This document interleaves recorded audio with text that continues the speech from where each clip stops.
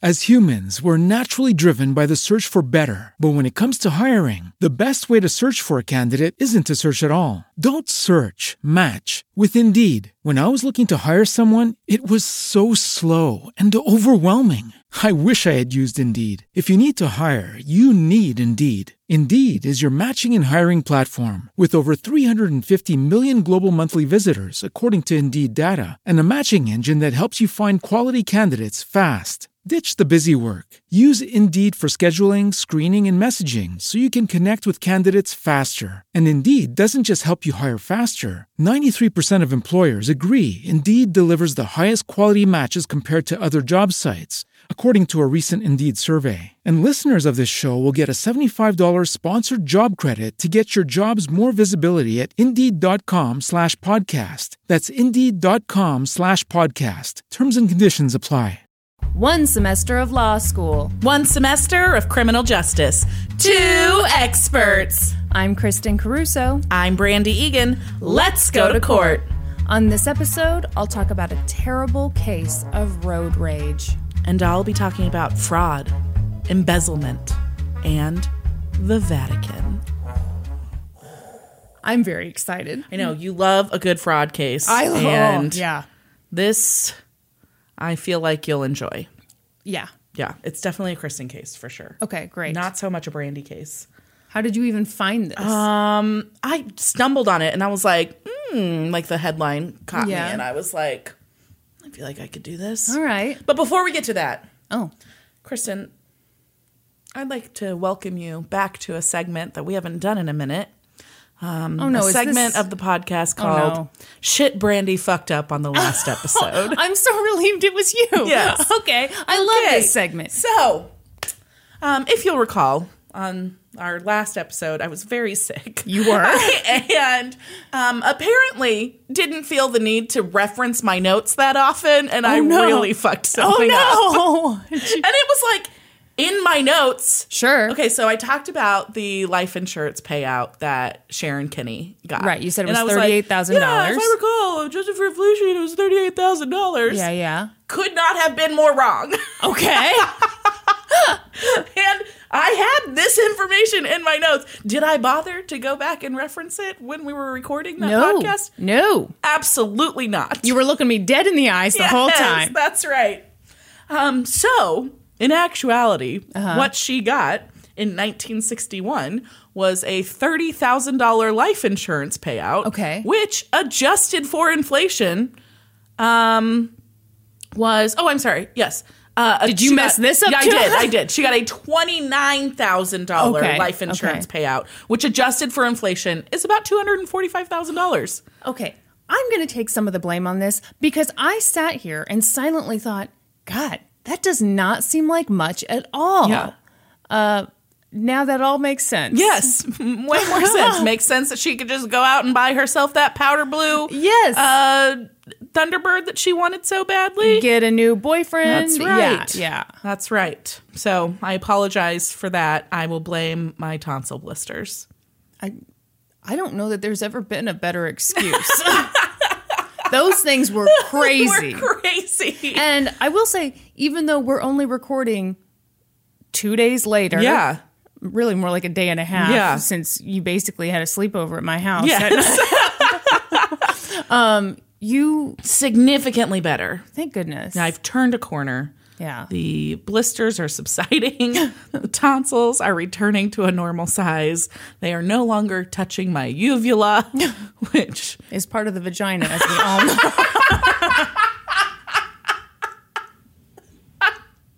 Those things were huge. Jesus.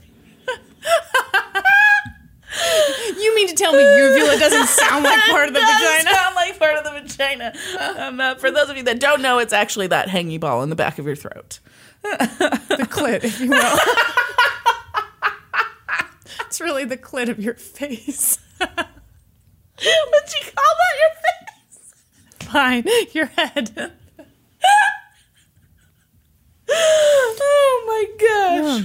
Believe it or not, this is not being recorded after dark. This is not. We're regular recording time here. Okay, next. Yeah. Oh, okay. I also made no attempt to properly pronounce John Boldiz's last name. Yeah, we called him John B. Yeah, that's right. His last name is spelled Boldizs.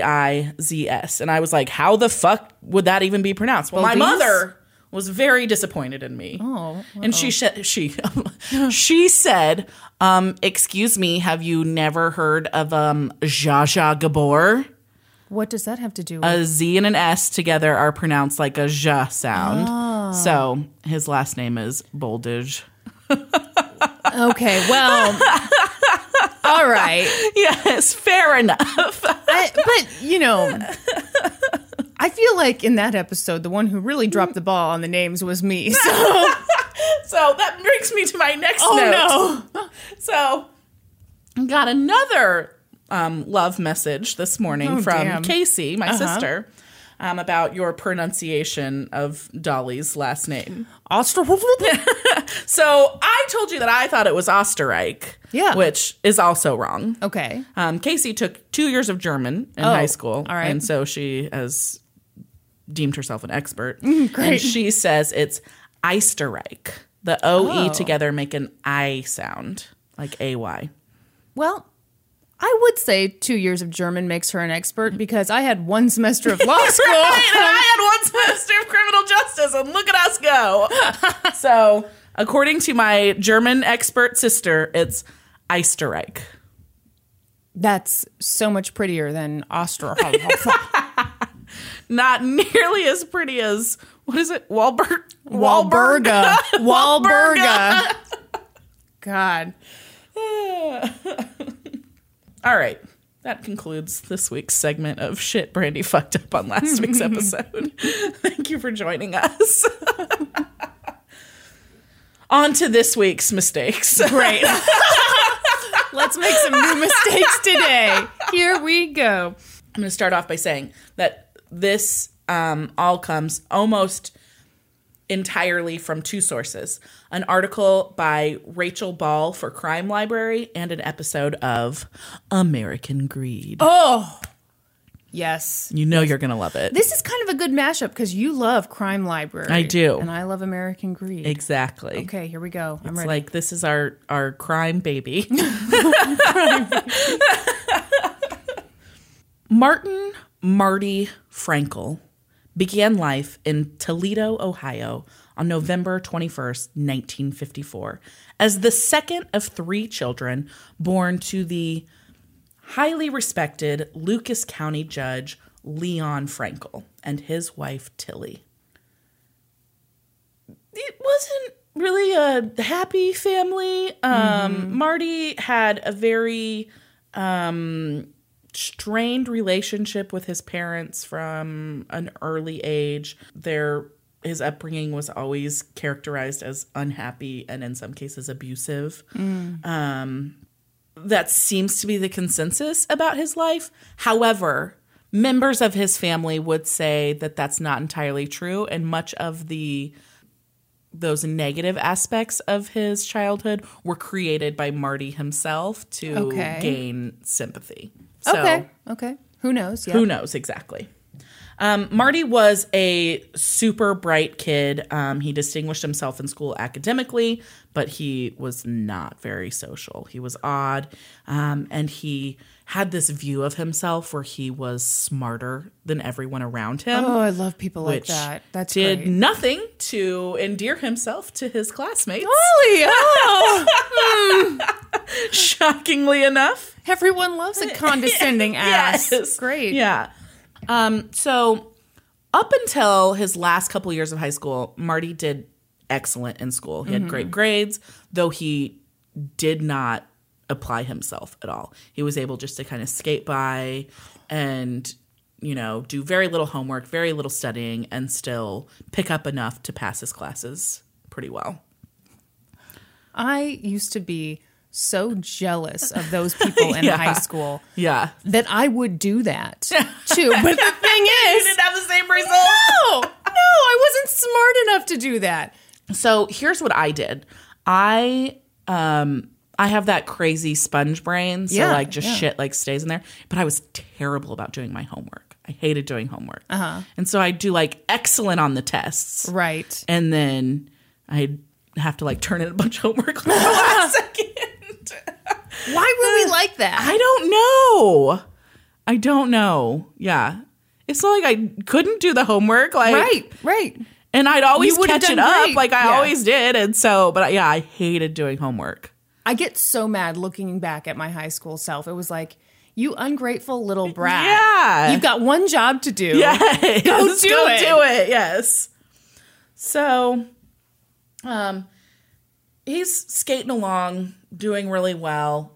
And then all of a sudden, he just isn't anymore. And it turns out that Marty has developed this kind of test phobia. So he's not studying. He's present in class all the time. He's doing his classwork. But when it comes to a test, he just like freaks out. And this phobia, this pressure phobia, would carry on with him throughout the rest of his life. Had he built himself up so much in his own head that the idea of being threatened or challenged was like too much? I think likely. Yeah. Okay. Yeah. Okay. And so he managed to finish high school and get into a good college. He went to the University of Toledo.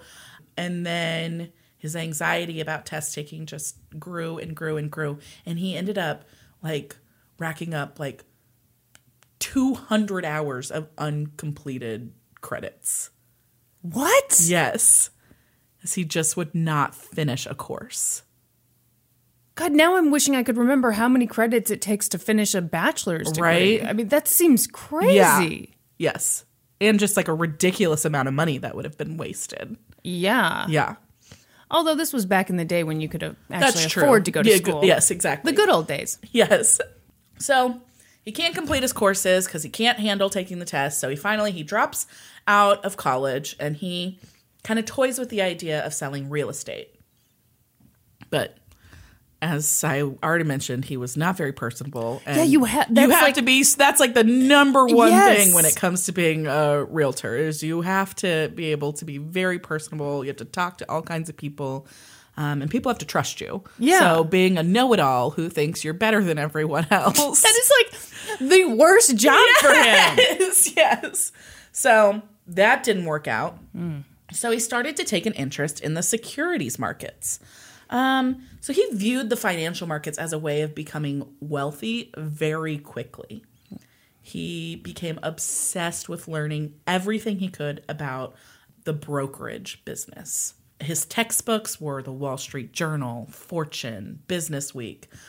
And he was still living with his parents at this time, but he was spending his days hanging around brokerage houses, learning how trades were made, what decisions were used to, or what deciding factors were used about when to buy and sell stocks, and how to use like that specialized equipment that brokers use. Okay. So I don't know who was letting him like just hang around like the brokerages like this, but he got a lot of firsthand knowledge from this. Okay. He was sure that the world of finance would be his ticket to the lifestyle of his dreams. So he kind of grew in this like theoretical knowledge of how the securities market worked. He knew the ins and outs of how everything was supposed to work. But he didn't have any actual like hands-on knowledge of doing actual trades or anything like that. Okay. And at that same time, he kind of became focused on the wrong side of it as far as ethics and morals go. Great. So he became obsessed with this guy, Robert Vesco, who I'd never heard of, but he swindled hundreds of millions of dollars in one of the largest frauds in U.S. history. Wow. And so he became like obsessed with this guy and learning like the ins and outs of how he did what he did. But that guy got caught, right? Of course he did. So why? Well, yeah, he could just figure out how to do it better because he's better than everyone, Kristen. I'm sorry. I forgot that he was better than everyone. Right?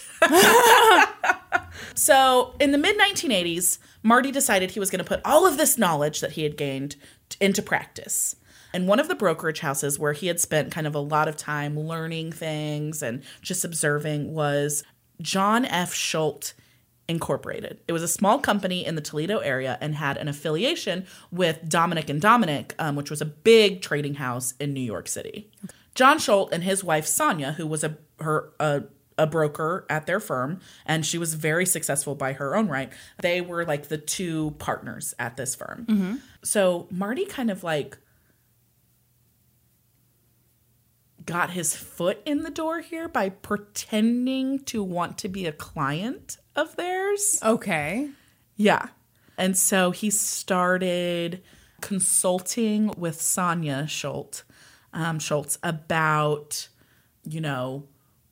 where the strengths in the market were and all of this. And then somehow this turned into him bouncing financial strategies off of her and her being convinced that he was an asset that they needed to lock down at their firm.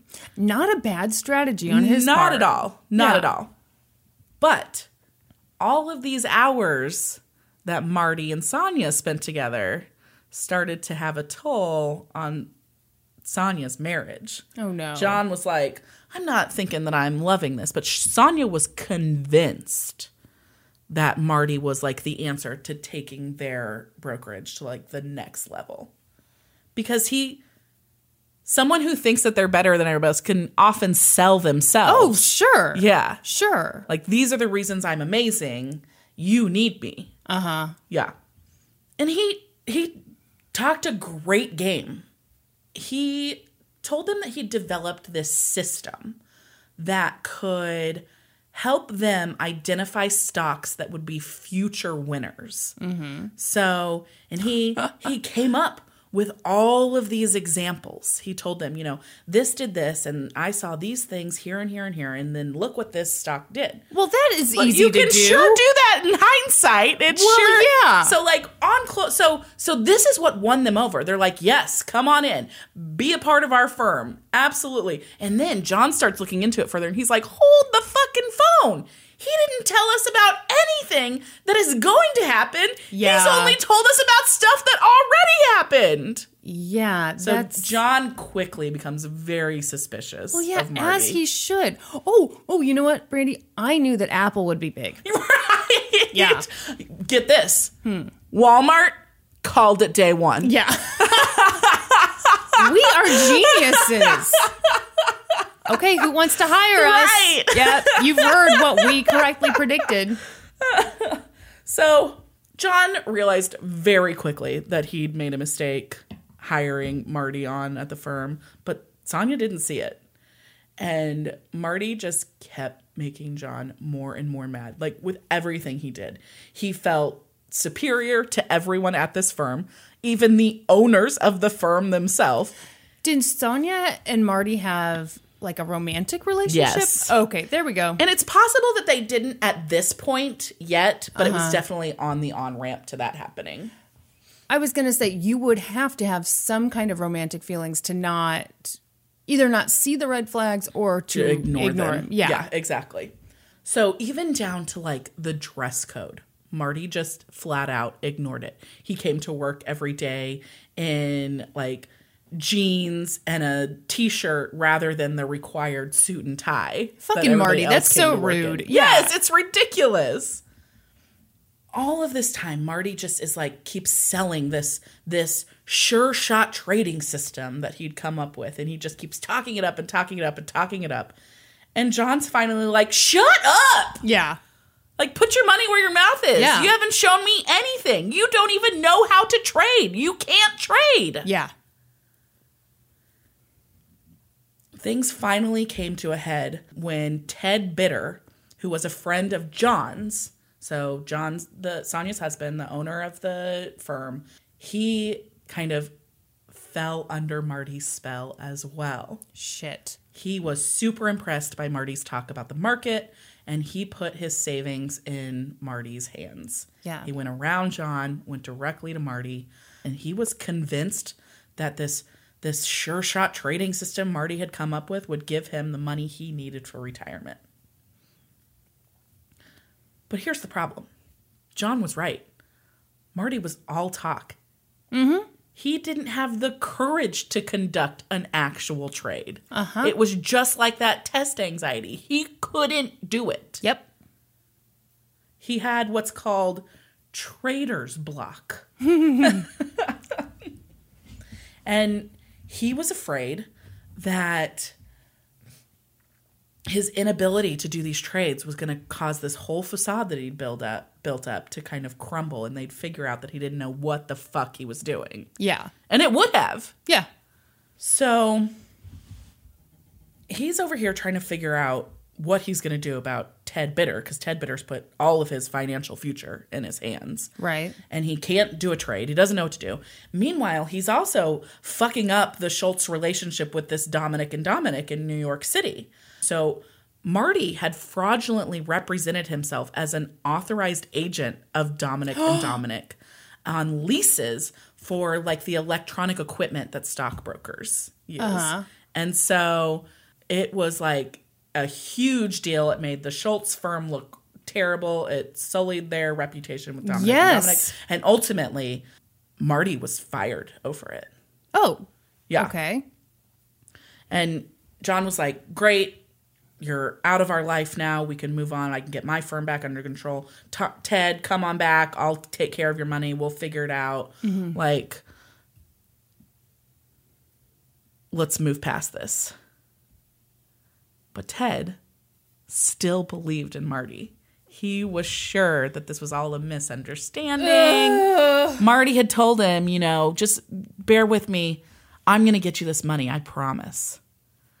And so now Marty's on his own with his one client, Ted Bitter, who's John's friend. Yeah. And he starts his own brokerage business out of his parents' house. Boy. Yeah. So this will tell you how great he was at being able to talk his way into anything. He convinced Chicago's LaSalle Street Securities to let him be their representative in Toledo. Yeah, so this is like a very well-established securities firm. And he convinces them to let him be like a remote representative for them. Wow. Yes. And so with that, he formed Winthrop Capital, a corporate entity that would allow him to pursue this venture.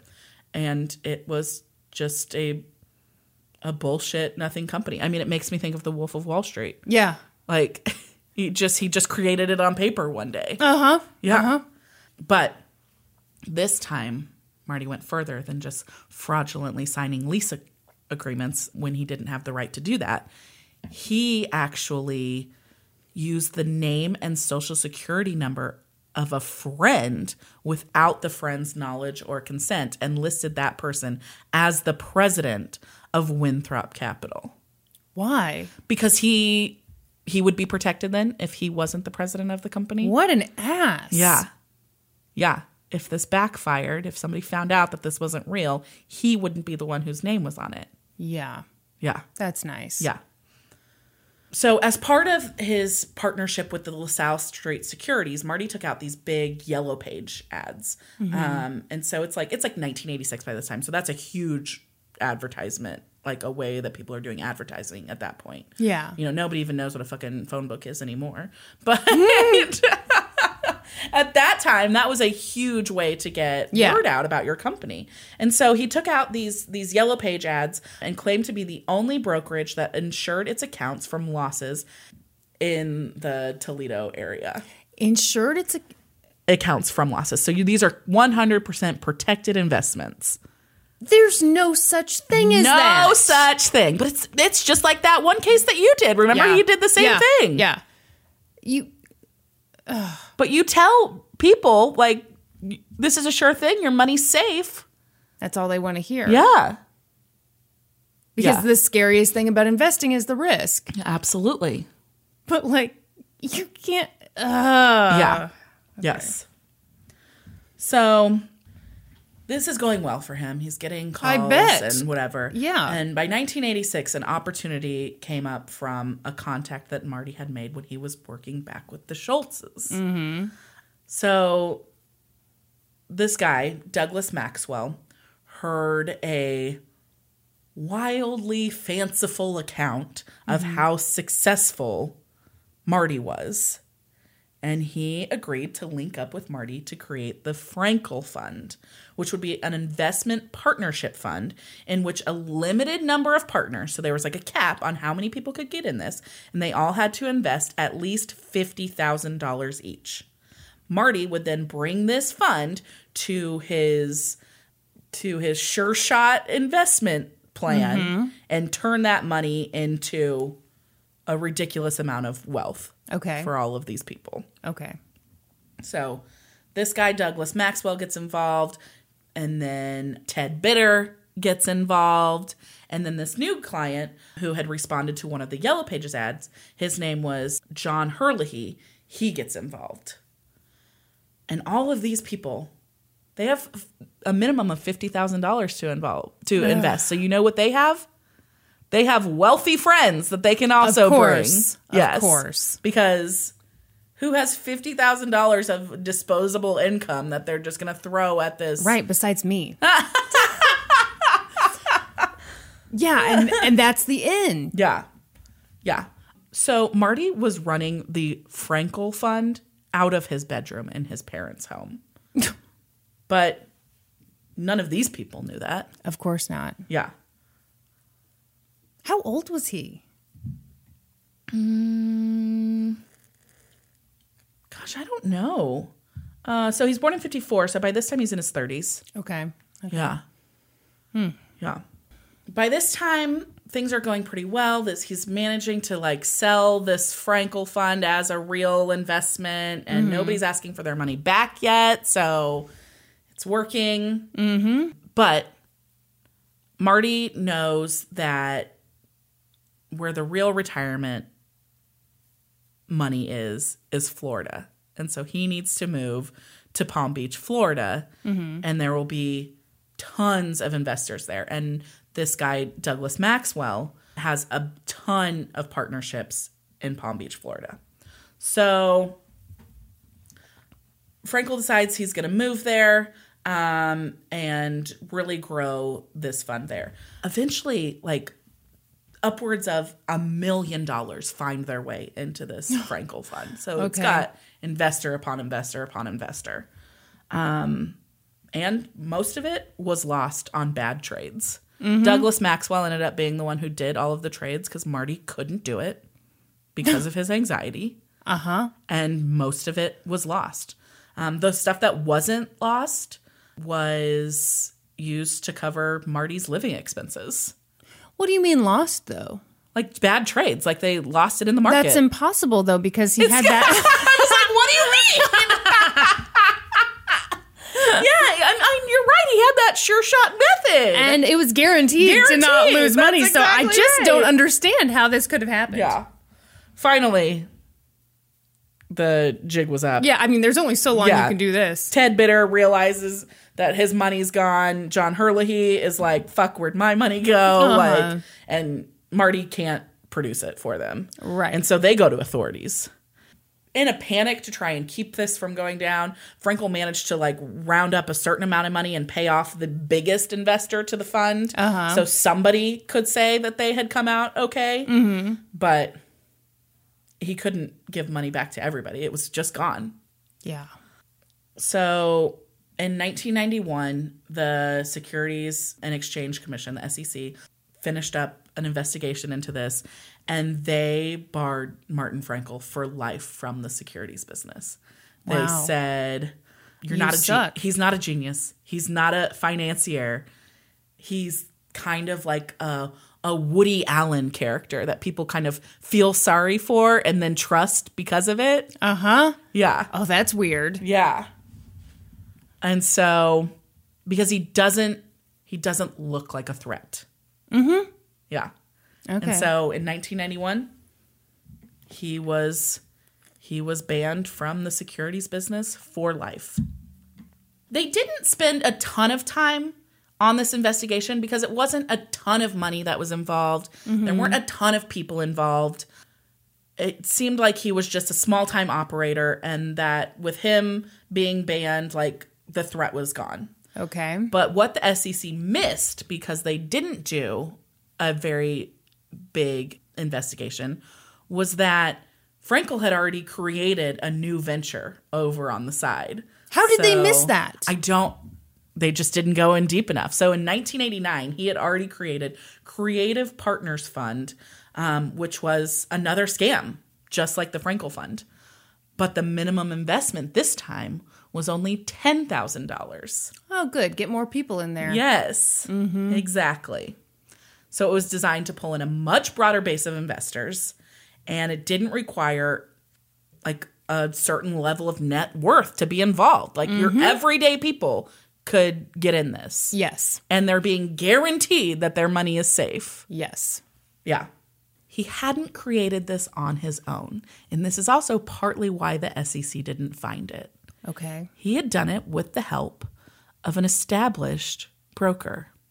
Someone we've already met in this story. She didn't. Sonia set up the fund for him.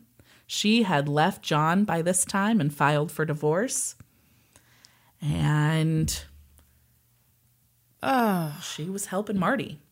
And so despite his lifetime ban, Marty's like, I am good. They didn't even see that this is going on. I'm golden. I'm going to keep on keeping on. Yeah. Yeah. So he was preparing to take this to the next level. He was focusing on creating shell corporations, opening offshore accounts, and learning how to launder money. Oh, great. Yes. Yep.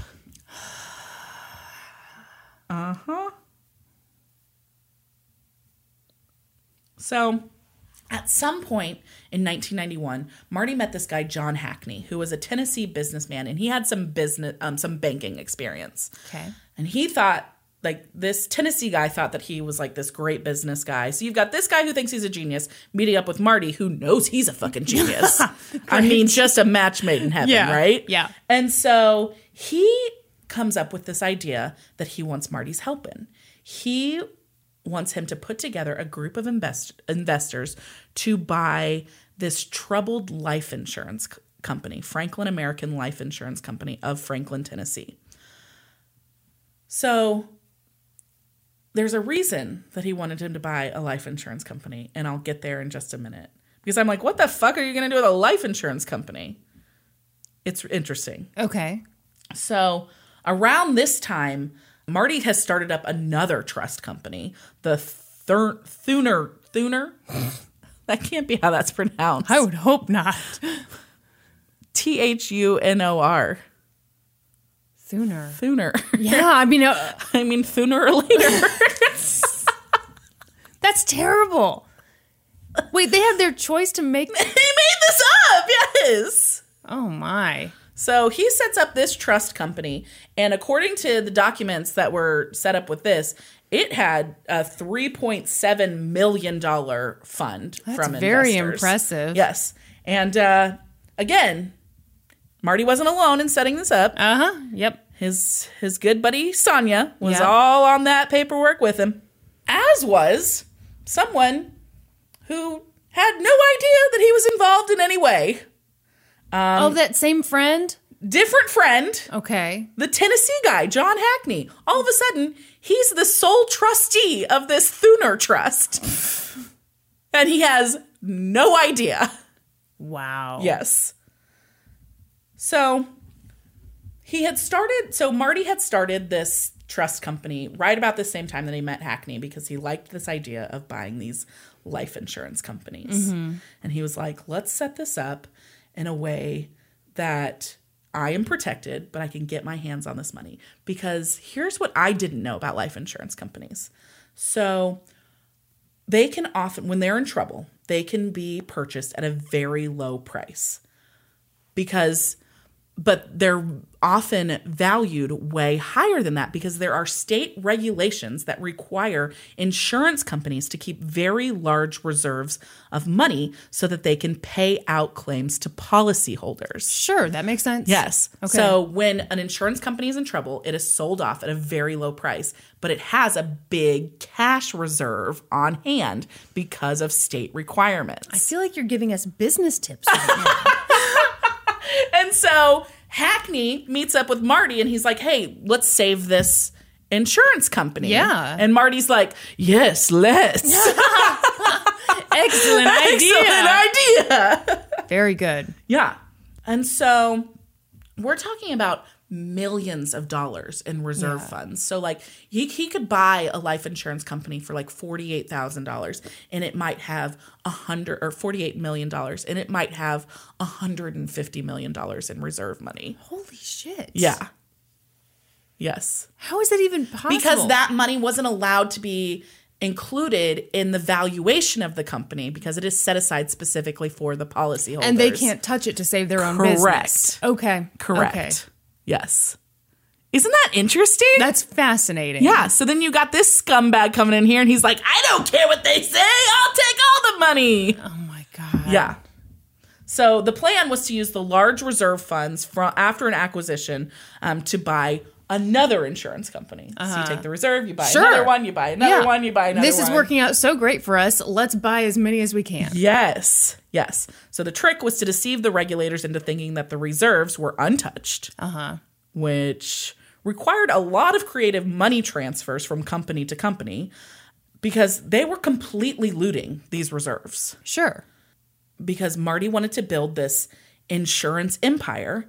And then he also was using that money to fund this lavish lifestyle that he had always dreamed of. Yeah. So it's like you buy a company, he had gotten super good at figuring out how to funnel the money so that the watchdogs wouldn't notice it. And he'd completely deplete those reserve funds. Yep.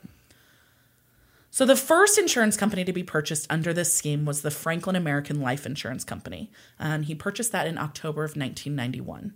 Insurance regulators were thrilled to see this company saved because that's what it looked like. It looked like they saved it. It was like this Thuner Trust was going to put like $4 million into it. And in return, it had a $20 million reserve fund. Mm-hmm. Yeah. So the first thing he did after acquiring this first insurance company was to shut down the Creative Partners Fund. He didn't need that anymore. He pulled some money out of the insurance company, paid off those investors. This is small potatoes. Yeah. I'm done with that. Yeah. I'm on to bigger and better things. Oh, my God. I'm not dealing in tens of thousands of dollars anymore. I'm dealing in millions. Oh, my God. Yeah. So this has become, at this point, a giant Ponzi scheme. Yeah. It's huge. The scale of which they're not even sure of to this day.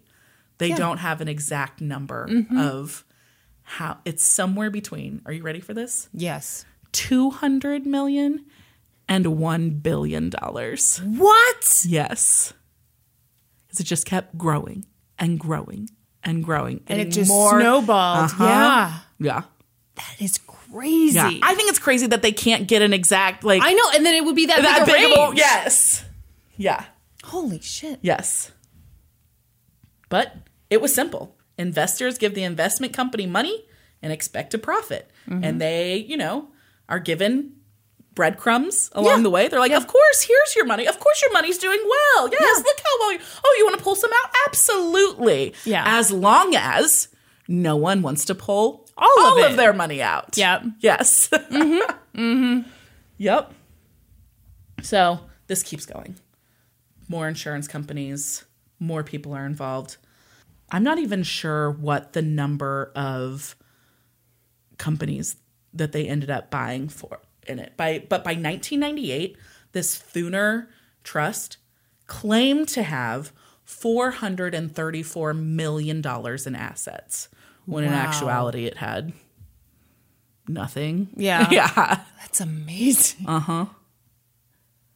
Yeah. Isn't that nuts? I'm sure this guy's personality got so much worse. After you've been caught and nothing really happens to you, and then you go on and make something so much bigger. Yeah. Yeah, you would think you were the biggest genius in the world. Yeah. Are you ready for this next part?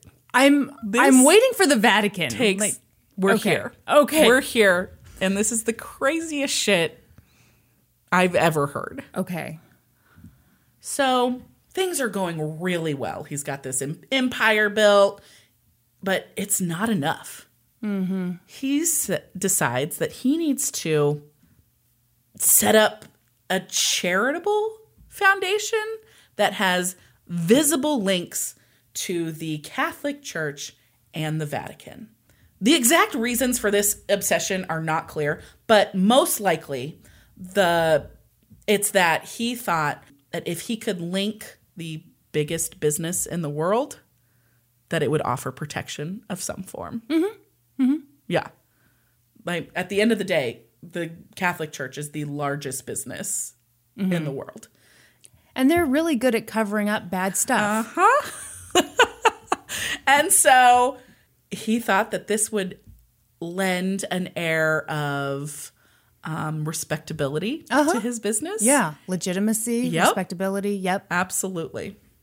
And he may have even believed that it would make it easier to buy larger insurance companies. If he had the backing of the Catholic Church, it would maybe make people do less investigation into him when he's looking to acquire something. Absolutely. Yeah. Absolutely. Yes. So Marty spent a lot of time researching individuals that he thought could help him, like, get this idea going. Eventually, he found 3 prominent people that he deceived into putting their reputations, careers, and futures on the line for him. Thomas Bolin, Father Peter Jacobs, and Monsignor Emilio Colagiovanni. Monsignor? Monsignor. So Thomas Bolin was actually a lawyer, and he knew a lot of people. He was a close personal friend of President Ronald Reagan. Okay. He was he was a super conservative guy, but he was very well respected and his ties to the Catholic Church were very well known. Sure. Father Peter Jacobs was considered a celebrity priest in New York. He devoted his life with great success to the poor and downtrodden in New York City. He was known as Father Jake, and he was known as kind of a liberal priest who was well connected in Rome, though he spent most of his time in New York City.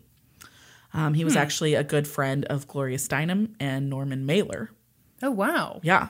Well, yeah, he'd have to be a liberal priest then. Yeah. Okay. And he served for many years as a chaplain to kids in a Harlem high school.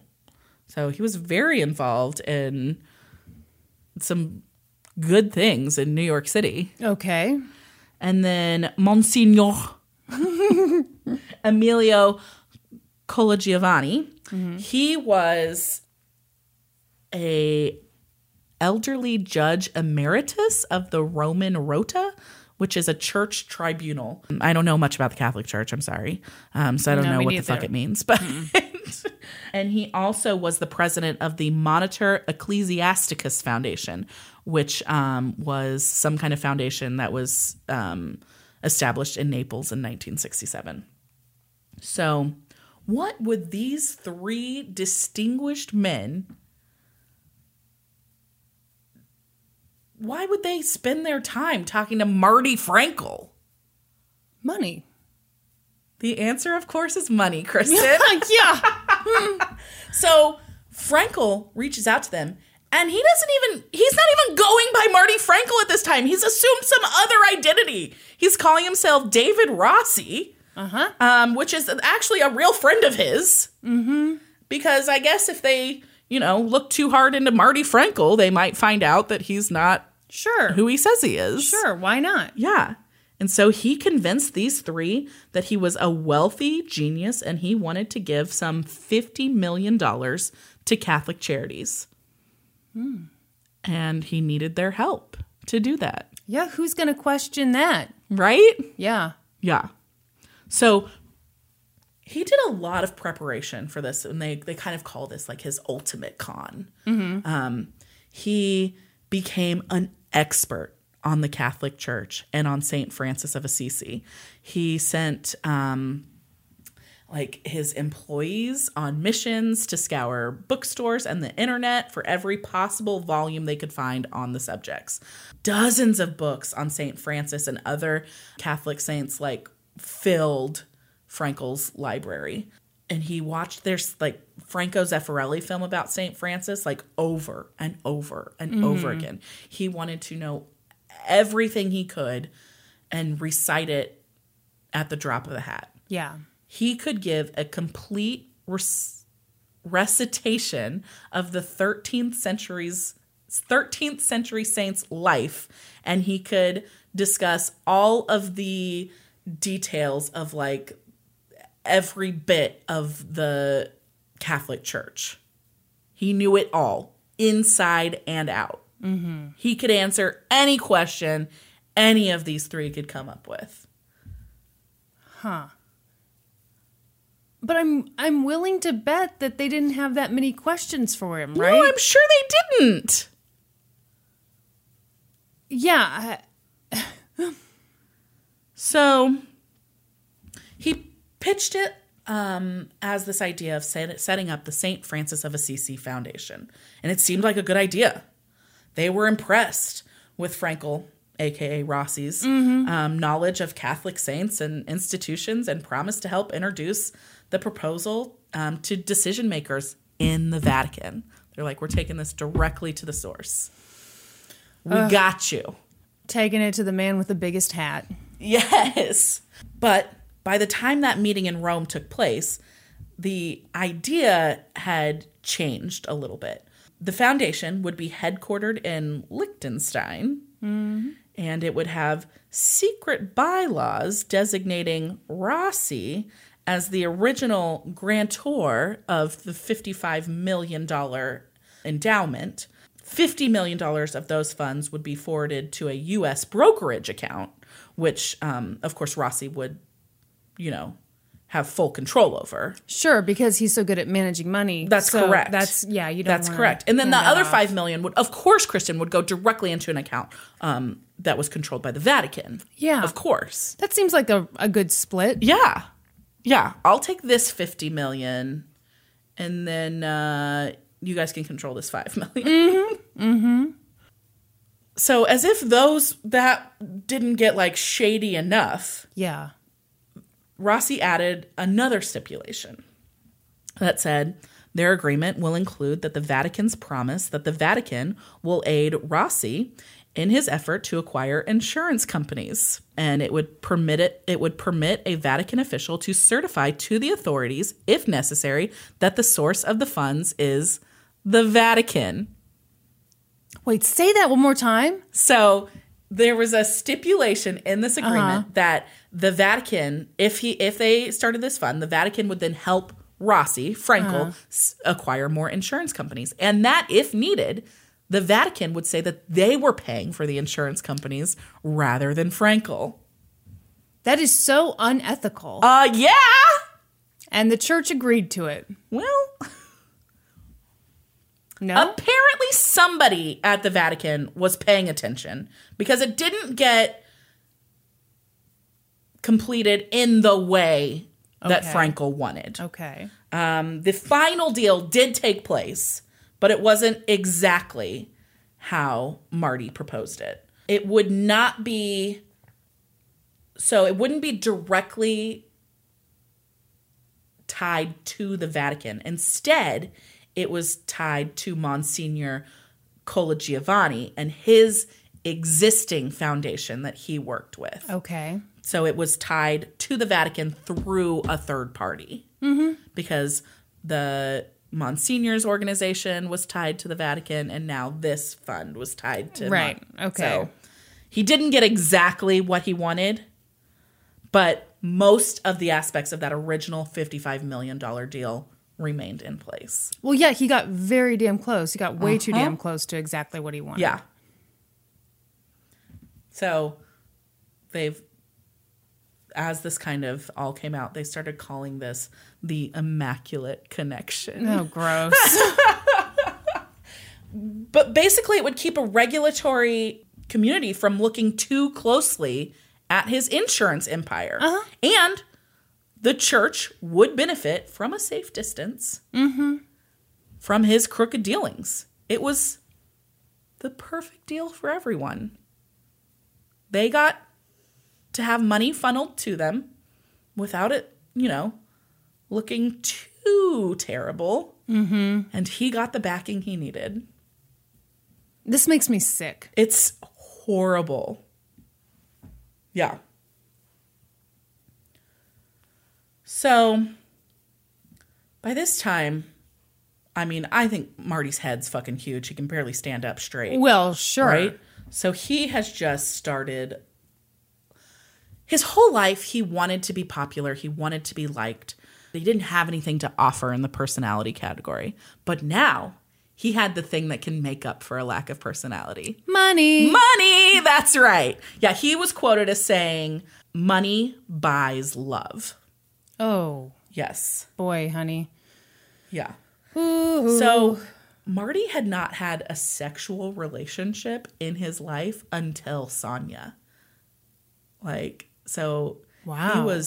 He was 32 years old by the time that he and Sonia started having an affair. And that was the first sexual relationship he'd ever had in his life. By this time, Marty is living his best life. He has all the money in the world. He decides he is going to set up this amazing house, and he's going to move Sonia and her daughters in. And so he leases this crazy mansion in Greenwich, Connecticut. I have an address for you if you want to look it up. He leased it? He leased it. Probably he can't buy it because they start looking too deep into his finances, right? I thought you leased a car. I didn't think you leased a house. You can lease a house. Oh, okay. Yeah. These are the things I don't know. Okay, lay that on me. 889 Lake Avenue, Greenwich, Connecticut. Okay, got it. Here we go. Oh, I'm just looking at a rock wall. Oh, okay. Hang on. I think I saw it on Zillow. I saw like a little picture of it earlier. It says it's currently not for sale, but it's 6,800 square feet. Yeah, it's huge. Good grief. And this is like, yeah, I can't find an actual picture of the house itself, though. Well, that's a bummer. Hang on. Ooh, okay. Go to Remax. They've got the bird's eye view of the place. Oh, good. Ooh. Oh, yeah. I mean, the house has a parking lot. It, in fact, does. That is a honking piece of property. No kidding. In Greenwich, Connecticut. That is a hefty price tag, you know. Pronounced Greenwich. It is not pronounced Greenwich. So, he sets up this house. He moves Sonia and her daughters in. Her poor ex-husband. Can you imagine? Oh, no. Although, I'm sure he eventually... Yeah. But along with all of this money comes paranoia from Marty, obviously. And he sets up all of this crazy security stuff. He has this high fence installed around the entire 3-acre property, which, of course, pissed all the neighbors off. Well, sure. And rumors started spreading constantly around town about all the secretive behavior that was going on at this compound. They started calling it a compound. Mm-hmm. So his empire is growing. His embezzlement scheme is going perfectly. He's got the girl. He's got the house. His ego is fucking huge. Uh-huh. So now... I mean, if his ego was huge when he was living at Mommy and Daddy's house, running a business out of his bedroom, this has to be ridiculous. So what do you think is missing from his life now, Kristen? Oh, gosh.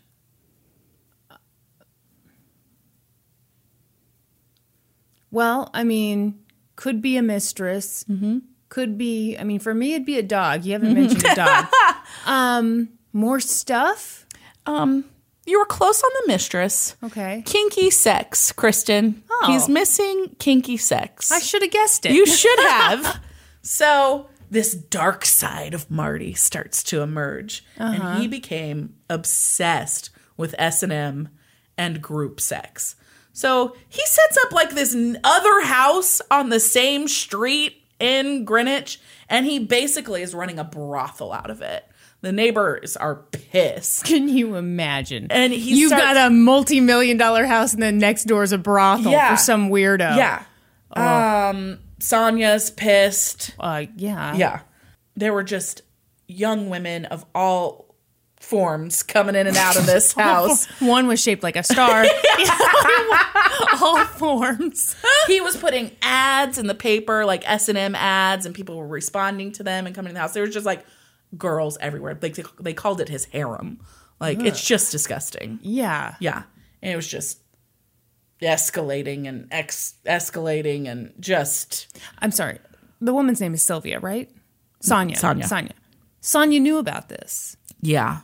And she was his only real traitor, right? Or she was a critical part. She was a critical part in setting up all of the legitimate, like the companies in the beginning. Yes. She leaves. She's over it. She and the girls move out. Yeah, no kidding. Yeah. She's had enough. I think the brothel is where I would also draw the line. Yeah. So at some point, a young woman named Frances Burge responds to one of Marty's ads. Mm-hmm. I mean, these are like ads in like a shady men's magazine. Like, well, sure. Yeah. And so she shows up at the house and he's not impressed with her. She's not what he's looking for, but he allows her to stay and she stays for a while.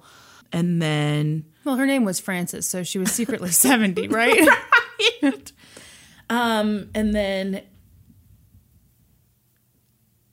something happened. And in the summer of 1997, she was found hanging on the deck in the back of the mansion. Oh, my God. Yeah, it was ruled a suicide. No, it wasn't. It was. Oh. It was the other women in the house said she battled with depression and whatever. So who knows what happened? I mean, poor Frances. But this was kind of like the tipping point for Marty. Mm-hmm. And he was like, oh, shit. I think everything's about to spiral out of control. Uh-huh. Yeah. Yes. It was inevitable, and Marty finally knew it. Eventually, some state insurance regulator would start poking around, and the jig would be up. Yeah. Like, the beginning of the end came in Mississippi. Wire transfers in and out of insurance company reserve accounts were central to deceiving the state regulators. We talked about that early on. Like, he had a way of making the reserves look like they hadn't been touched when he was funneling the money out of them. And so the insurance commissioner in Mississippi, George Dale, started asking questions about where this money would be going. So he's like, why is money being funneled in and out all the time? Like, this doesn't make sense. And he was like the first one to kind of catch this. And this has been going on for years at this point. Yeah. It's May of 1999. Oh, my God. Yeah. And he's like, I think that something's going on here. And so he made some phone calls and he started looking into one specific one of these insurance companies, Liberty National Securities. Liberty National Securities was actually handling the funds of one of these insurance companies. And so he called up Liberty and he wanted to talk to whoever's in charge. It turns out that Liberty National Securities was nothing more than a mailbox in New York. Uh-huh. Yep. And so he started taking a deeper look. And he started looking into the St. Francis of Assisi Foundation. Mm-hmm. And each step he took, he got more and more concerned. He wasn't exactly sure what he had found, but he knew something was up. Something was up. And so he placed Marty's 3 Mississippi-based insurance companies under state supervision. Whoa. Yeah. Big fucking deal. Yeah. Yeah. Yeah. So it all came tumbling down in May of 1999. So Marty suddenly had to make all of these plans. He started delegating key tasks to his colleagues. He had false passports made. He got fake identities made. He gathered several $1 million in diamonds. That's what you need. He had cash. He had hideouts organized. He gassed up a private jet to make his escape out of the United States. All the while, he had his astrological guide with him, telling him what his next move should be. What was his sign? I don't know. I bet he was a Scorpio. Can we look it up? Yeah, well, we know his birthday. Okay. His birthday's November 21st. Is that a Scorpio? I think so. Shut up! I think it is. Scorpio date site. Okay, hang on. October 23rd to November 22nd. Knew it. Ooh. Knew it. Is it because you're also a Scorpio? Yeah, so we are the assholes. We're the assholes with the big egos. That's correct. Brandy. You're supposed to be like, no. So, just a couple days after those Mississippi companies were put under observation, or what did I say they called it? State supervision. Okay. State supervision. Marty, along with two of his girlfriends / employees, maybe. Well, you can buy love. Fled the United States and headed to Europe. Mm-hmm. If obviously he doesn't get away with this, but he's an idiot for not getting away with this. If you can't get away with it and you have your own private jet, no fucking shit, and you right? have millions of dollars, yeah, you're an idiot. Yeah. So at his mansion, he left behind all kinds of crazy shit, like burnt papers and all kinds of records and a handwritten to-do list. And task number 1 was escape, launder money. No. Followed by get money to Israel to get back in. So you're kidding me. No! He left behind his plan. Like, what an idiot. Who writes launder money on a to-do list? Yeah. So he also left behind one of his astrological charts, which was designed to help him answer the following questions. Will I go to prison? Will Tom turn me in? Should I leave? Should I wire money back from overseas? Will I be safe? What do you think the answer to those questions are, Kristen? Well, I'm thinking the authorities were like, great, who's this Tom guy? We got to go find him. 4 months went by with Marty Frankel on the run. Mm-hmm. He was not really on the run. He was shacked up in a posh hotel in Germany thinking he was... such an idiot. Yeah, a fucking idiot. Like, he was just hanging out with that girlfriend / employee named Cindy. Mm-hmm. They... Like, so... 4 months have gone by. They've had this great dinner. It's like 11 o'clock. They're laying in bed in this posh hotel room. Mm-hmm. And Marty sits up and he's like, what was that? And he says that he heard a noise at the door. Mm-hmm. And Cindy's like, you're being ridiculous. And he's like, I think they're coming to get me. And she's like, stop. Like, they haven't come to get you yet. Nobody's here. Nobody knows you're here. It's been 4 whole months. We're doing great. We just ate all this lobster. I'm going to sleep. And just then, 2 German policemen broke into the room, and they took Marty Frankel into custody. It's actually funny because when they came in the room, they were focused on Cindy, and they seemed very confused. Because Marty just didn't look like an international fugitive. Finally, he was like, because he's just this like tall, lanky, skinny guy. And finally, he was like, it's me. I'm the one you're looking for. Martin, what was his last name? Frankel. Frankel. Okay, I got to look him up. Oh. Yeah, no, he looks pretty lame. Yeah. Gosh, were his glasses always askew, or I was think that just so. one bad picture? I think always. God, the confidence that white men have. I'm telling you. Okay, Yeah. okay, I'm good. So in October of 1999, Martin Frankel was indicted for masterminding the fraud that looted an alleged $200 million from insurance companies in several states. Good grief. So prosecutors in the U.S. were building their case against Marty, but he's still over in Germany because Germany was building their own case against him for carrying false passports and various customs infractions, including smuggling in millions of dollars in diamonds. I don't understand what he was doing with the millions of dollars in diamonds.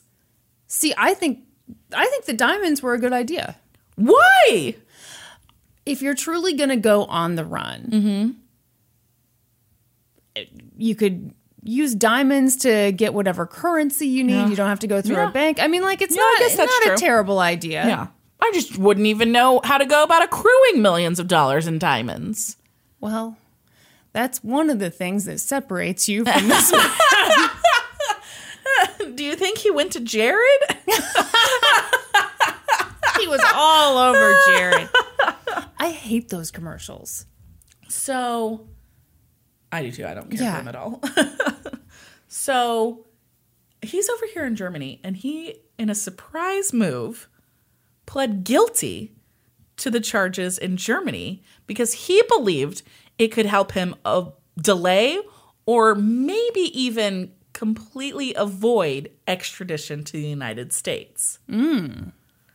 So, Did he just believe that on his own, or did a lawyer tell well, him that? no, I think he just believed it on his own. So God, this here's guy. why. So in June of 2000, Marty was 45 years old by that time. Okay. He was sentenced to 3 years in jail in Germany and fined $1.6 million in diamonds Great. for the smuggling charges. So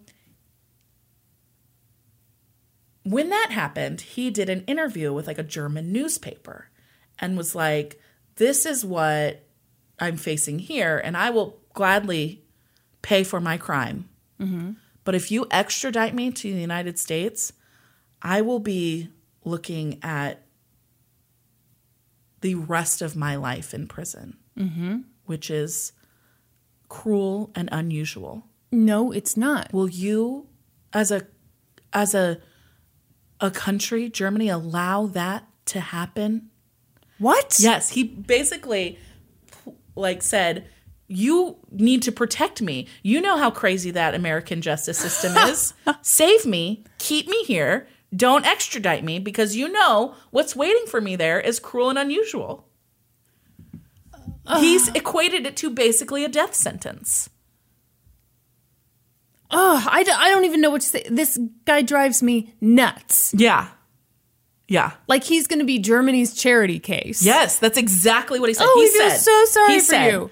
I hope that Germany will respect its commitment to human rights.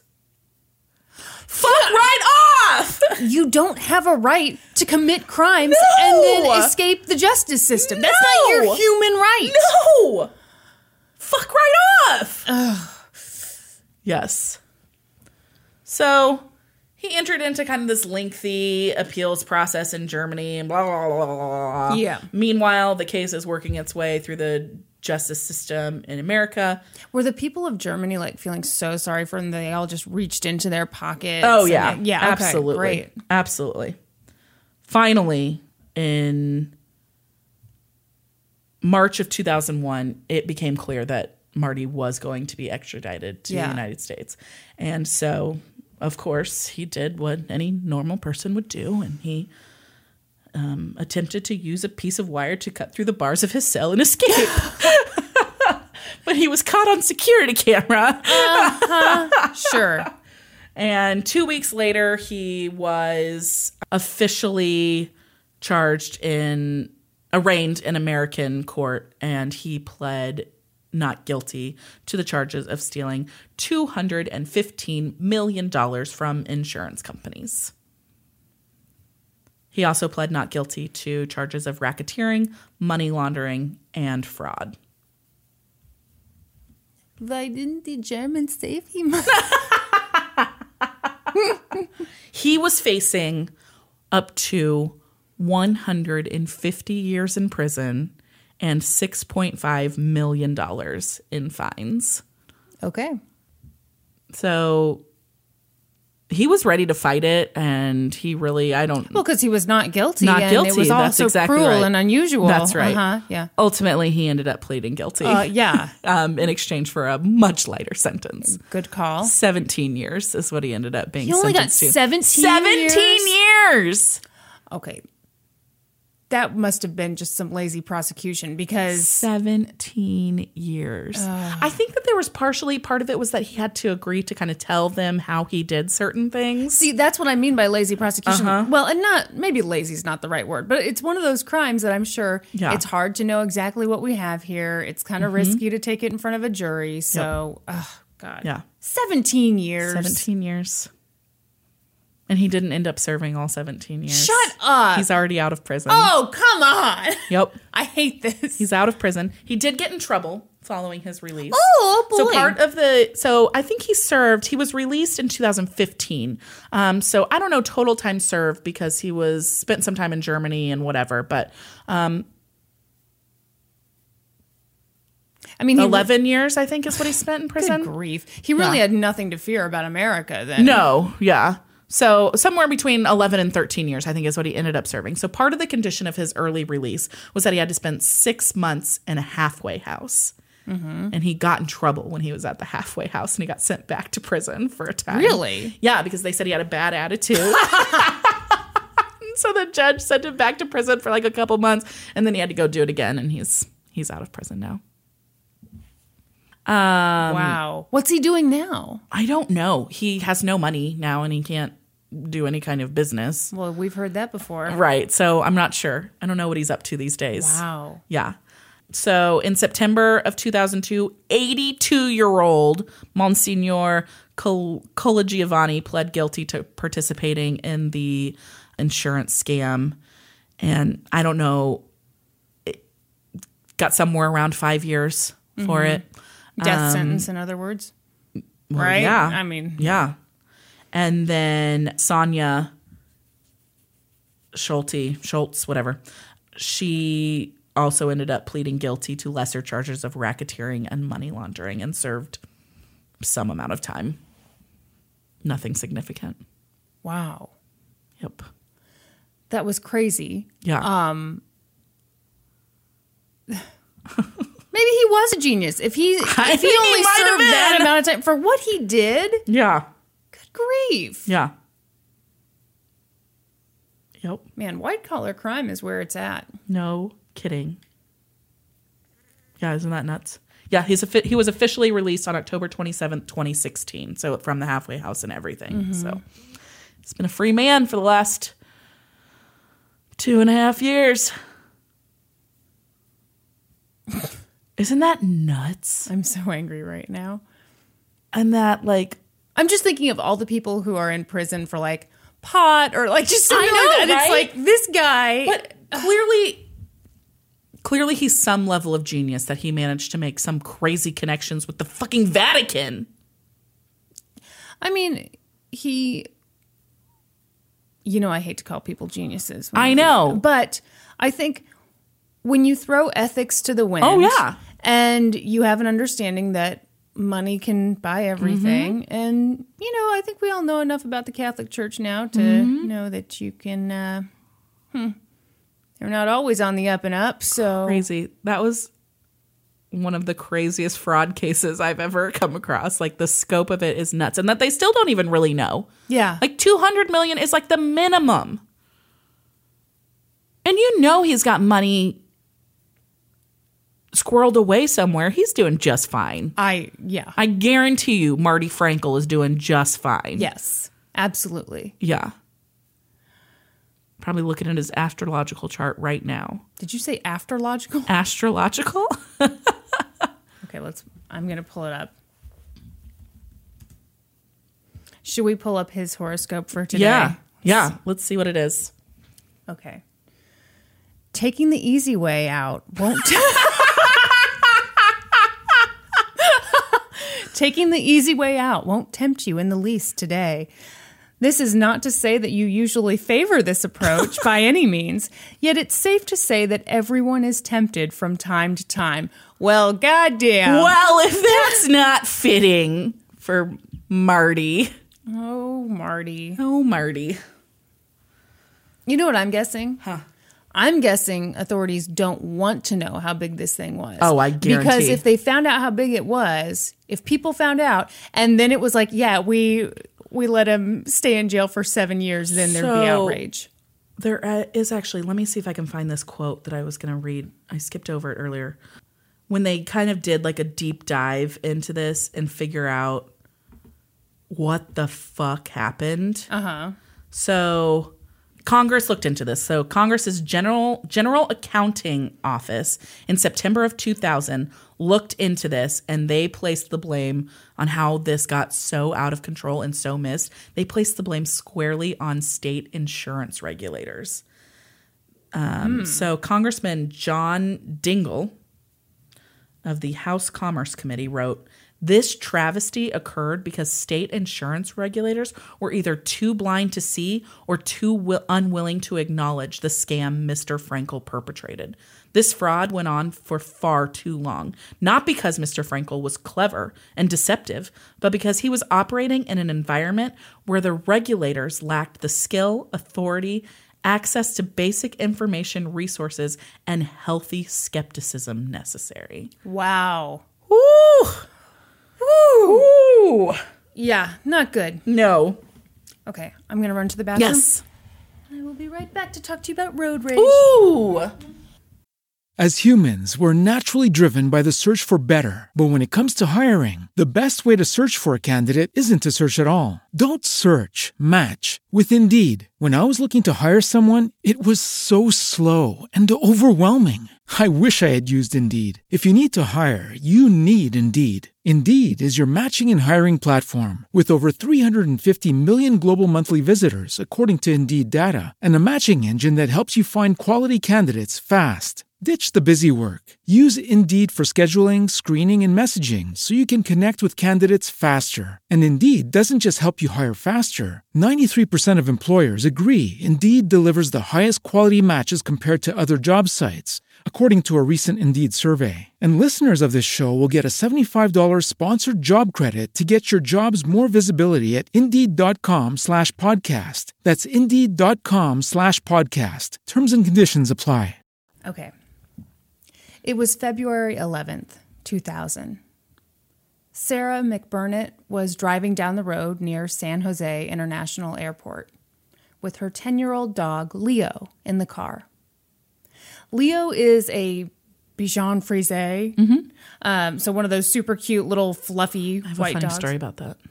Okay, what is it? My mom and I were at a pet store one time, and it was like one of those gross pet stores that has like the puppy mill dogs in it. But I think we were buying fish. We definitely weren't buying a puppy mill dog. Okay. Anyway, we were looking at the dogs, and there was this girl there with her mom. She was like a teenage girl, and she looked at one, and she goes, "Mom, is that a bitchin'?" In a way, it was. That's cute. Yeah. So Sarah and the bitchin' were heading down the road, and they were going to the airport to pick up Sarah's husband, who is a pilot, when all of a sudden, this SUV cut them off. Sarah says she couldn't help it. She accidentally tapped the SUV's bumper. You know, it happens. So both vehicles pulled over. Sarah sat in her car, gathering her license, registration, and insurance. But the driver of the SUV jumped out of his vehicle, and he stormed over to Sarah's car and started yelling at her. She rolled down her window and apologized, trying to say, "Hey, I didn't mean it." But, this guy was pissed. He was just this, angry 20-something-year-old white guy yelling at her. And The apology did nothing. He was enraged. Leo hopped up onto her lap, wagging his tail. Pause. Yeah. Is something going to fucking happen to Leo? How dare you, Kristen? And that's when the man reached through Sarah's... I'm sorry. Reached through Sarah's open window, pulled Leo off of her lap and out of the car. The man threw the dog into oncoming traffic. What the fuck is the matter with you? I'm not the one who did You it. picked this case. You know I can't handle dog stuff. I thought about warning you. Traffic was heavy that night. Sarah freaked out. She says she loved Leo like a child. Oh, God, I regret doing this one. The look on your face. I'm so sorry. So she ran into oncoming traffic to try to save Leo. But before she could get to him, he was struck several times. She was... What is the matter with you? I'm so sorry. I'm looking at your face right now, and I feel terrible. I knew this would be... Are you going to make me watch A Dog's Purpose next? No. I don't think anyone There's a should new watch one, A Dog's Way Home's out now. You want to check that out? I would never... Listen, Marley and Me, I watched that one time, couldn't handle it. No. I can't do any of those. Okay, so Leo's fucking dead. Great. Well, not yet. No, he's just been hurt really badly by several cars. He's been struck several times. So Sarah was able to reach Leo. She brought him back to her car. By that point, the man in the SUV had sped off. She rushed him to a veterinary hospital, but Leo died on the way there. Of course he did. Sarah was traumatized by the whole ordeal, obviously. Brandy. As was Brandy, just hearing about it. She says she was so overcome by grief that it didn't even occur to her to call the police until a few days later. Mm-hmm. But she did. By that point, a lot of people who'd been on the road that day and witnessed what that man had done had already called the police. Because can you imagine if you saw that happen? No, I can't. I mean, that would be so traumatizing. I could have lived my whole life and never heard that something like that had happened. I'm sorry. You've been doing so well lately. I just wanted to drag you back down. Bring me down. So Sarah told the police her story, and soon enough, word got out. Sarah worked hard to find the man who killed Leo. All she really had to do was tell her story. That was enough to get people involved. Soon, donations poured in. Someone created a website to monitor the story and give updates on the quest for Leo, which back in the day, setting up a website in 2000, people cared. Yeah. Police gathered descriptions from eyewitnesses, and they had a sketch artist work on a composite of the man. Sarah told them what she could. He was a white guy, probably between 20 and 28. He had a goatee. He drove a dark SUV with Virginia plates. Mm-hmm. But it was tough. Sarah's description wasn't the same as some of the other witnesses. And no one had memorized the license plate. Mm-hmm. But the public rallied around Sarah. Within just a few weeks of telling her story, they raised $40,000 as a reward for the arrest and capture of the angry white man. As the story became more widespread, so this is where okay, I'm going to say this next part. A lot of people questioned why so much money was being raised over a dead dog when there were so many other worthy causes. This became like a big thing in the press. Like, they'd tell the story. People would freak out, and donations would pour in, and then, people would freak out about, like, what about missing children? What about this? What about that? Yeah. What are your thoughts on that? I think you'd never... Yes, there are probably more worthy causes, but you don't know what... People get drawn in on cases like... on stories like this, and yes, people want to help. Yeah. Like, yes, there are more worthy causes, but I don't think it's unusual.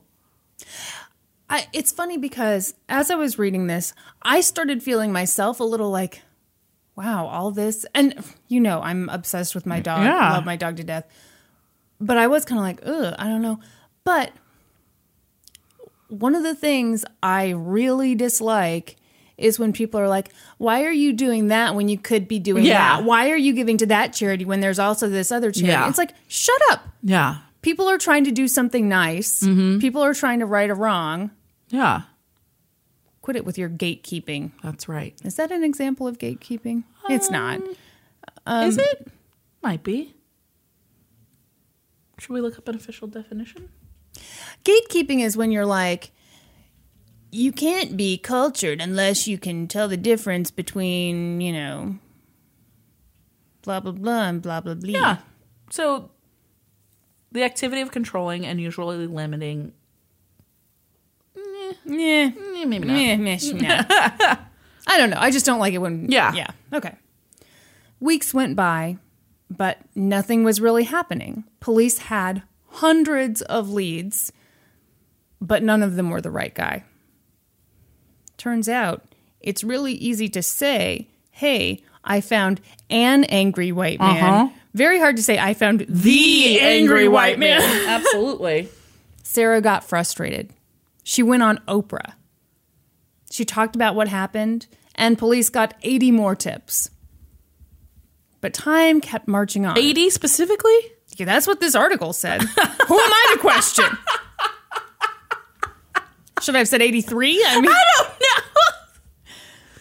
The reward fund grew to more than $120,000. Okay. Yeah, that seems like a lot, right? It might be. Finally, after a 14-month investigation, police got a tip that led to a man named Andrew Burnett. He was an out-of-work telephone repairman. Yeah, I'm with you. Okay. And he was 27. Mm-hmm. He was already in jail. Oh. For what? Turns out, he'd been charged with stealing thousands of dollars worth of equipment from his former employer. Oh. Why do people steal at work? Then you lose your job. You lose your job and you get in trouble with... Yeah. No, don't steal from work. Don't steal at all, how about? Well, but especially... I mean, if we're giving advice... Also, he was charged with lying to get out of a speeding ticket. Is that an official crime? Yeah, apparently it is. Oh. So here's what he did. He got caught speeding and then filed a document saying that he couldn't have been speeding that day because he was in Bosnia serving in the military. Okay. Yeah. Seems like a pretty easy thing for authorities. Yeah. So obviously he was not in Bosnia. Yeah. Andrew's trial took place in June of 2001, and it was pretty short. He pled not guilty to felony animal cruelty charges. Because, here's the thing, this had all been a gigantic misunderstanding. Mm-hmm.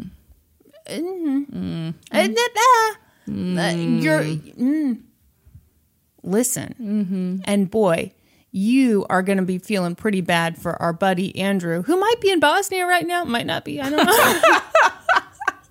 In opening arguments, defense attorney Mark Garcia, I missed a word in the script, said Sarah McBurnett hit Andrew's car twice that day. And yes, he was angry, so he walked to her car to confront her. And he was standing outside her driver's side door, gesturing for her to pull over, when Leo bit his hand. So just running off natural instincts like anybody would. He flung him into oncoming traffic. Yeah, it was oopsies. No. The dog dropped to his side. And, after that happened, Andrew just walked back to his car, waited for the light to turn green, and went on his merry way. Bullshit. He had no way of knowing that Leo would die. He just acted the way anyone would. No. When they got bit on the hand. No.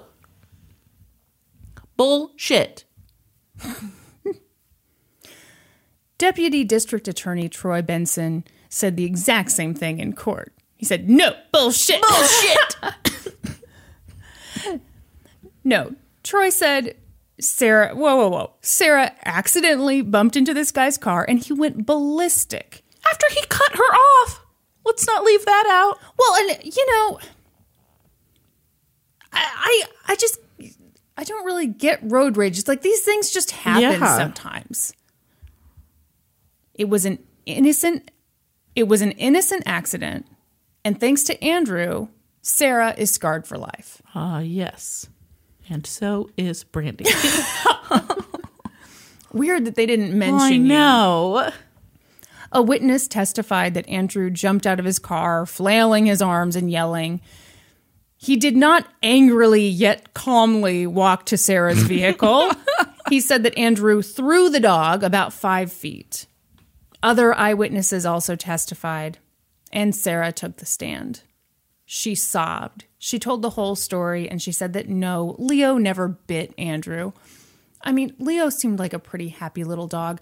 One of the things they said, and I didn't write this down, was that the reason Leo kind of jumped over to her side was that usually, like, when they would go to the bank together, he would always get a little treat from the teller. So, he saw someone coming up and... Yeah, he thought he was getting a treat. Instead, he died. Thank you, Kristen. I shouldn't have said that part, should I? Why did you say that? I'm sorry. This is horrible. I mean, they raised over $120,000. Does that make you feel better? Like... No! Oh, well, okay. Andrew was expected to take the stand in his defense, but he didn't. Mm-hmm. And here's why. Before the trial, investigators discovered that Andrew might have had a history of violence toward animals. His former Navy supervisor was Audrey Warren. She came forward and said that when they were serving in Puerto Rico, he told her that he'd beaten a dog to death with a police nightstick. Excellent. Yeah. Great, more dead dogs. I'm sorry. Kristen, I couldn't handle the Pekingese dogs that were left in their kennels in the middle of the street in your John Robinson case. Okay. What fucking made you think I could handle this? I knew you wouldn't do well with it. Your reaction to that one was especially weird because that was like after so many dead women, and then you were like, "What happened to the dogs? Did they go a few hours without water?" Shut up! I love dogs. What about humans? I also love humans. Okay. Humans can fend for themselves, though. A small Pekingese dog who's locked in a kennel is going to get very hot and very thirsty. I had just finished talking about dead women.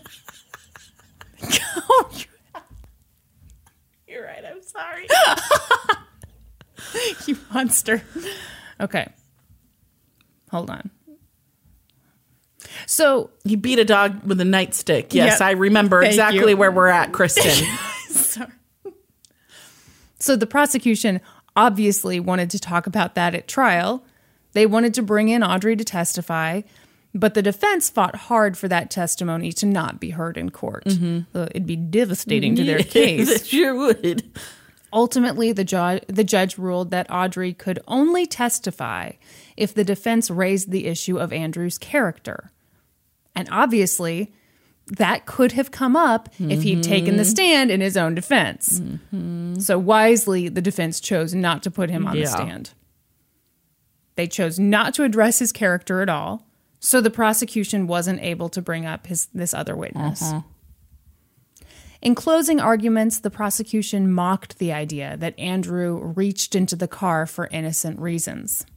Troy said, "What was he thinking when he reached into the car and grabbed the dog? Did he think Leo wanted a walk? Did he think the dog needed some fresh air?" The jury of 8 women and 4 men deliberated for just 40 minutes. Holy shit. Yeah. What do you think they found? Guilty. Yeah, for sure. Andrew faced up to 3 years in prison. Mm-hmm. But a probation report recommended that he get just probation or at the absolute most 1 year in county jail. What do you think someone should get for Life this? in prison. For real, what do you think? Like a year. See, I actually,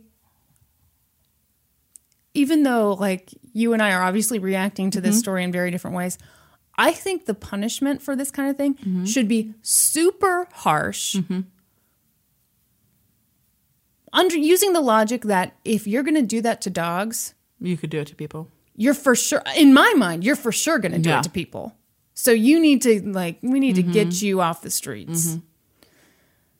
Anyway, at his sentencing, Sarah addressed the court. She said, "Words can never convey the depth of love I had for my dog Leo."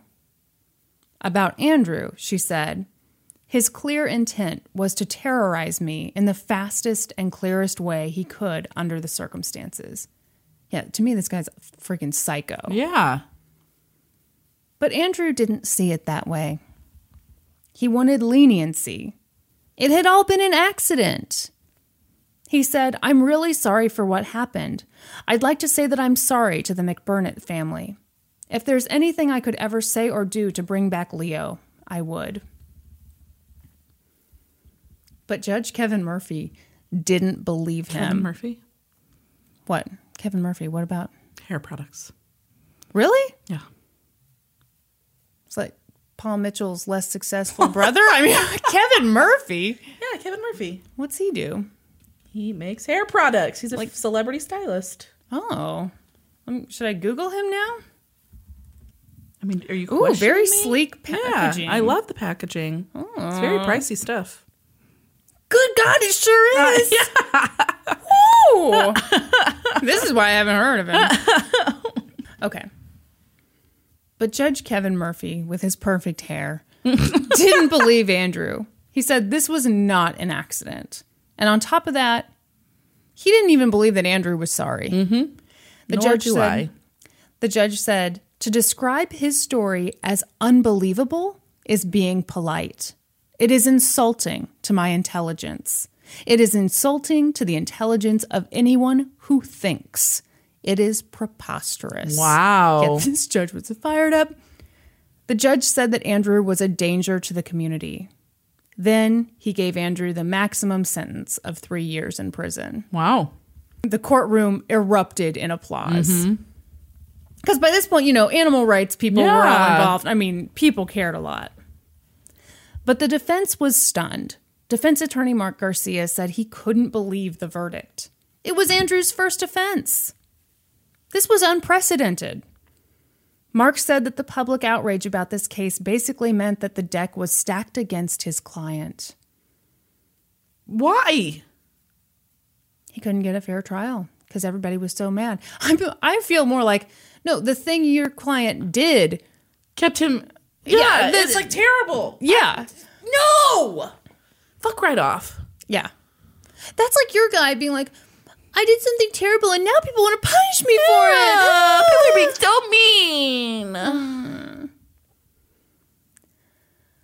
So Please Andrew, don't call Marty Finkel my guy. my guy. So Andrew went to prison, and pretty soon he went to trial for his other convictions. But I ask you, are we done here? No, what happened with the $140,000? Do we find out about that at all? Oh, I don't know. Okay. All right. Hopefully it went to some good cause. That's why I want to know who gets $140,000. I'm sure, I think at one point she might have hired a private investigator. I don't know, though. Okay. But I hope it just went to an animal shelter Good. somewhere. Me too. Lots of dogs ate off of it. I hope so. Okay, perfect. Okay, are we done here? No, certainly there's more. In February of 2003, Andrew was still in prison, and he was not loving it. It's my stomach. How many episodes?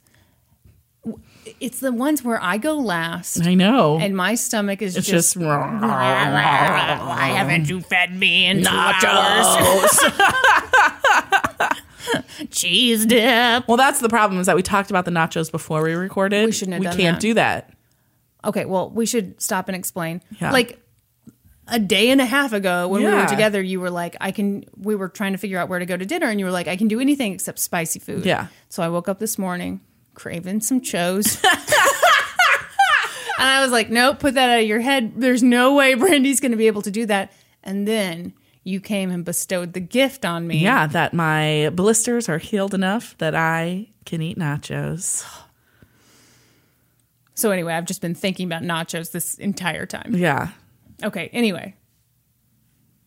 So Andrew's in prison, not loving it. He has no nachos. He has no nachos. And you know what I bet he had? If anything, he had those disgusting nachos where it's just like chips on a cookie sheet, shredded cheese. Oh, yeah. And no, No. those are not nachos. No. It has to be the melty, goopy mess. You need cheese dip on them. Yes. Yeah. People these days. Get out of here with your shredded cheese nonsense. Yeah. Okay, do you remember when we first started the podcast? We were like, let's try a different nacho place. Yes. We went to a different nacho place. I was so mad. We got nachos. Shredded cheese nachos. No cheese dip. We have not been back. Obviously, we've not been back. Yeah. That makes me so mad when they do the shredded.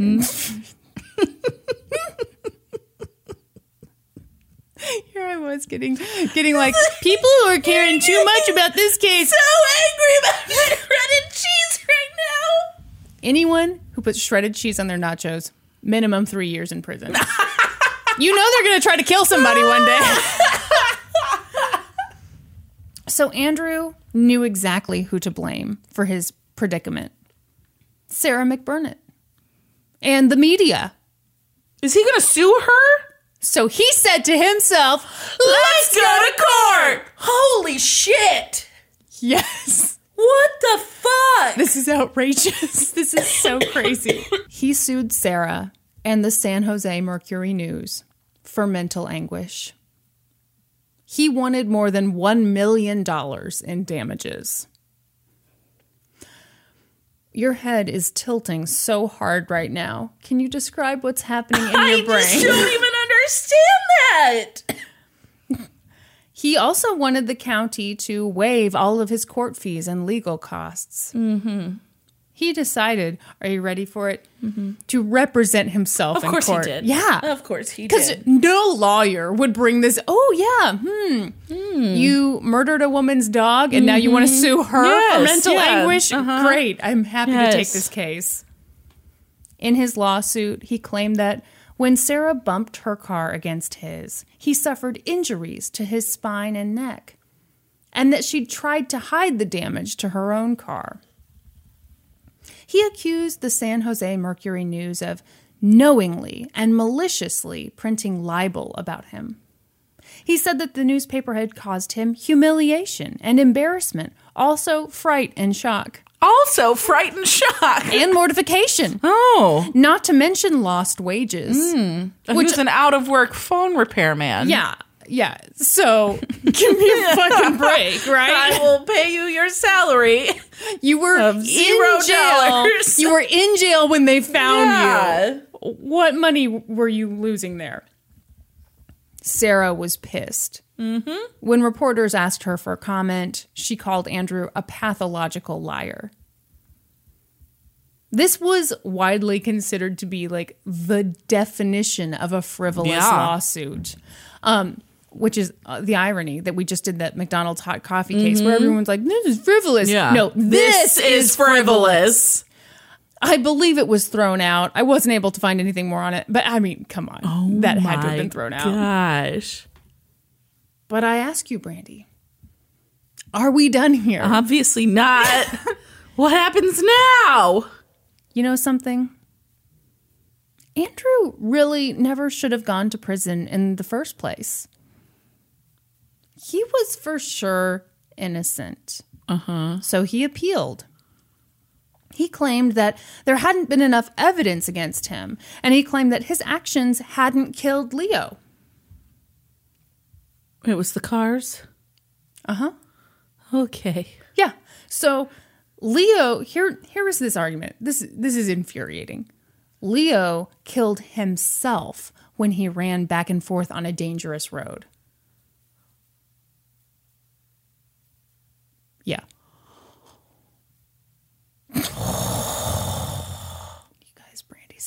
exploding right now. It's a slow burn.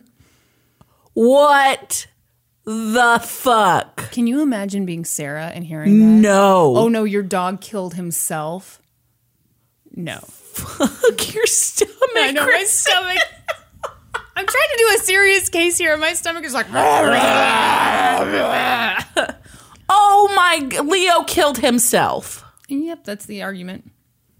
Also, the district court diminished Andrew's credibility when they admitted evidence that he'd beaten a dog to death in 1995. So I was curious when I saw that, because what I read in the newspaper articles was like that testimony wasn't Allowed.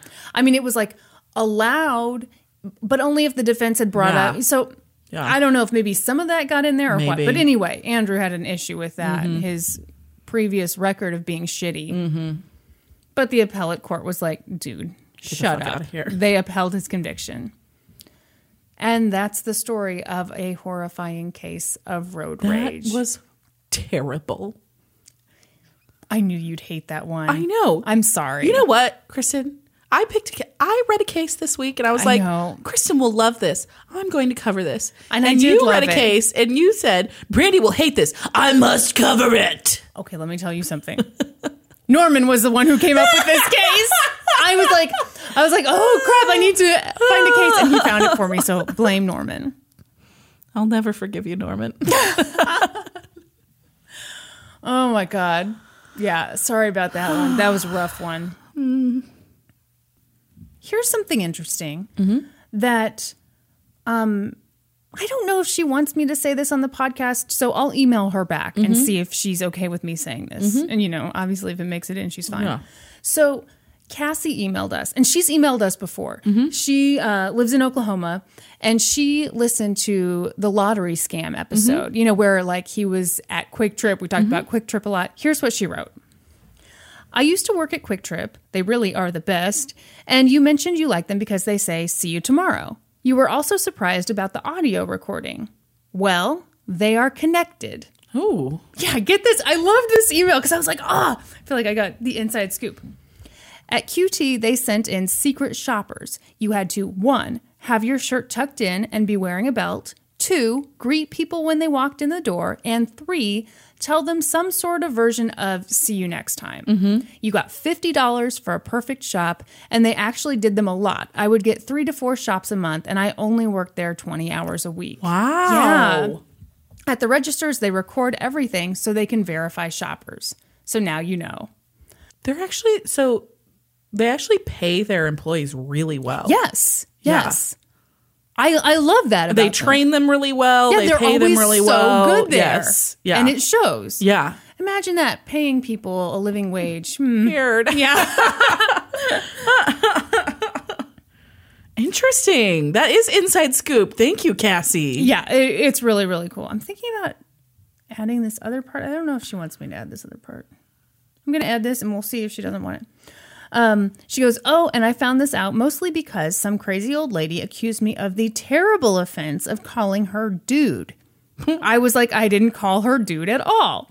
Pulled up the audio from that register, and there was a group of little league boys in front of her, and one of them said dude, so we solved that mystery. Oh, and since I have short hair, the lady kept calling me it and that thing, which is pretty much a million times worse than calling someone dude. Yes. No kidding. What the hell? Oh my gosh. So that lady's a monster. Yeah. No kidding. Holy shit. I wrote back, holy shit, that woman is a certified asshole. Yes, in fact. But anyway, I hope she's okay with that.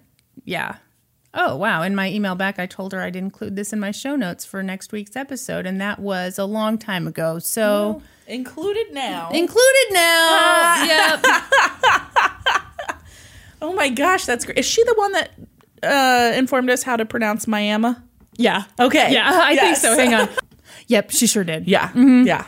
Cassie's been very good to us. Thank you, Cassie. Please keep it coming. We love it. Yes. So I've got some pretty devastating news, Kristen. What's that? We're still not at 2,000 ratings and reviews. What? What? I thought by now, for sure, we'd be kidding. For surely we'd be there. Nope. Sad to report that we're nowhere near it. So I've decided that, I don't know why you didn't come up with this idea earlier, but I think that my idea is that we should break that goal down and instead focus on 250 ratings and reviews. What a brilliant idea. See, it's like taking a baby step. And, you take enough of those little baby steps, you'll eventually be at that big goal. It makes it more manageable. Interesting. Wow. Yeah. I came up with that idea all by myself.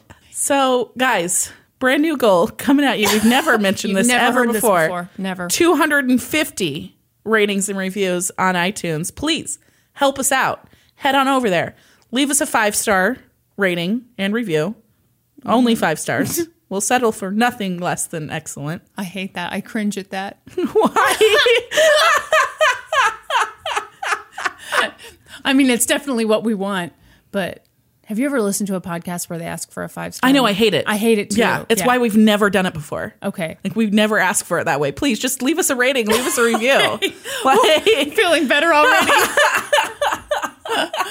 And then while you're at it, find us on social media. We're on Facebook, we're on Twitter, we're on Instagram, we're on YouTube, we're on Reddit.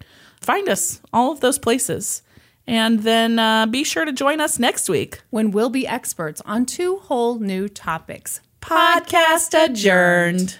And now for a note about our process. I read a bunch of stuff, then regurgitate it all back up in my very limited vocabulary. And I copy and paste from the best sources on the web, and sometimes Wikipedia. So we owe a huge thank you to the real experts. For this episode, I got my info from the Associated Press, the Francis Francisco Examiner. You know what I got distracted by? In Washington Post, I have that O capitalized. And I was looking at that. Post! Francisco! You've never been? No! For this episode, I got my info from the Associated Press, the San Francisco Examiner, the San Jose Mercury News, the Washington Post, the LA Times, and CNN.com. And I got my info from an amazing article by Rachel Bell for the Crime Library, as well as articles from CBS News, the New York Times, and an episode of American Greed. Well said. For a full list of our sources, visit lgtcpodcast.com. Any errors are, of course, ours, but please don't take our word for it. Go read their stuff.